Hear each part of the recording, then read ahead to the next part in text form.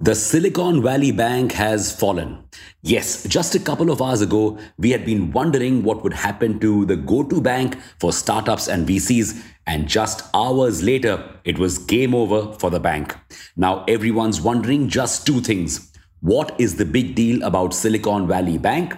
And how is its fall going to impact India and Indian startups? So, let's take a look.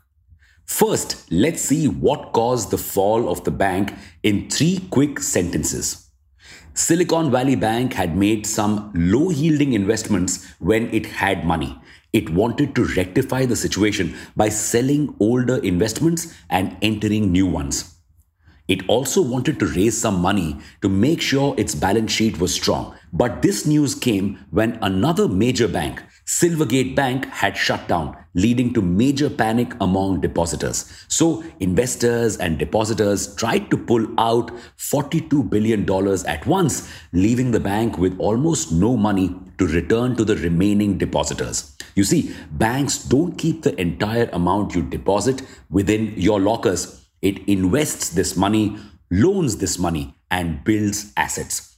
So the amount of cash in a bank is never enough to meet the needs of all depositors. However, thankfully, the regulators stepped in and shut down SVB before depositors could completely suck in dry. The bank is now under the control of Federal Deposit Insurance Corporation, or the FDIC. It has created a new institution, Deposit Insurance National Bank of Santa Clara, to hold the deposits. So, has the FDIC saved the day? Nope. The situation is a bit more complex. You see, the bank still has $175.4 billion in deposits left. But this is not going to be enough for all the depositors. So the FDIC took the bank under its control to ensure everyone gets the same amount of money, $250,000. This is the amount of money that regulators insure in such bank-run cases. What happens to companies and startups that have more money than this lying in the bank? Well, they'll get their money under one of the two conditions. First, when SVB gets a buyer, and second, when FDIC sells off its assets and pays them back. Both of these conditions could take a really long time to fulfill. So, what happens until then?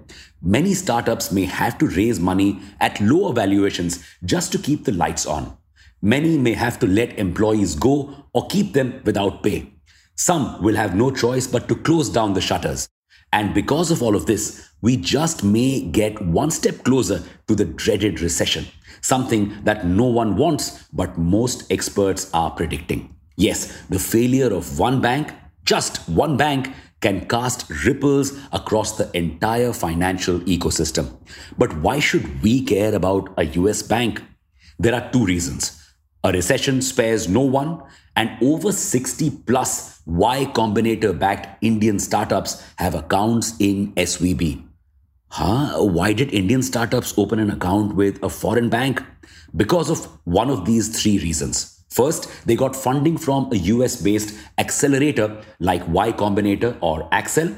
Second, SVB invested in them. And third, they have operations in the US. So India could also see a slowdown in business and more layoffs. But one good thing about a financial crisis is that everyone wants to avoid it. So all hands are on deck to prevent it from snowballing. Companies like Angel One, Razorpay, and other neobanks are trying to do exactly that. They're helping affected startups open new bank accounts and get payments routed to them so they can at least receive their funding or customer payments. But will this be enough to stop this catastrophe?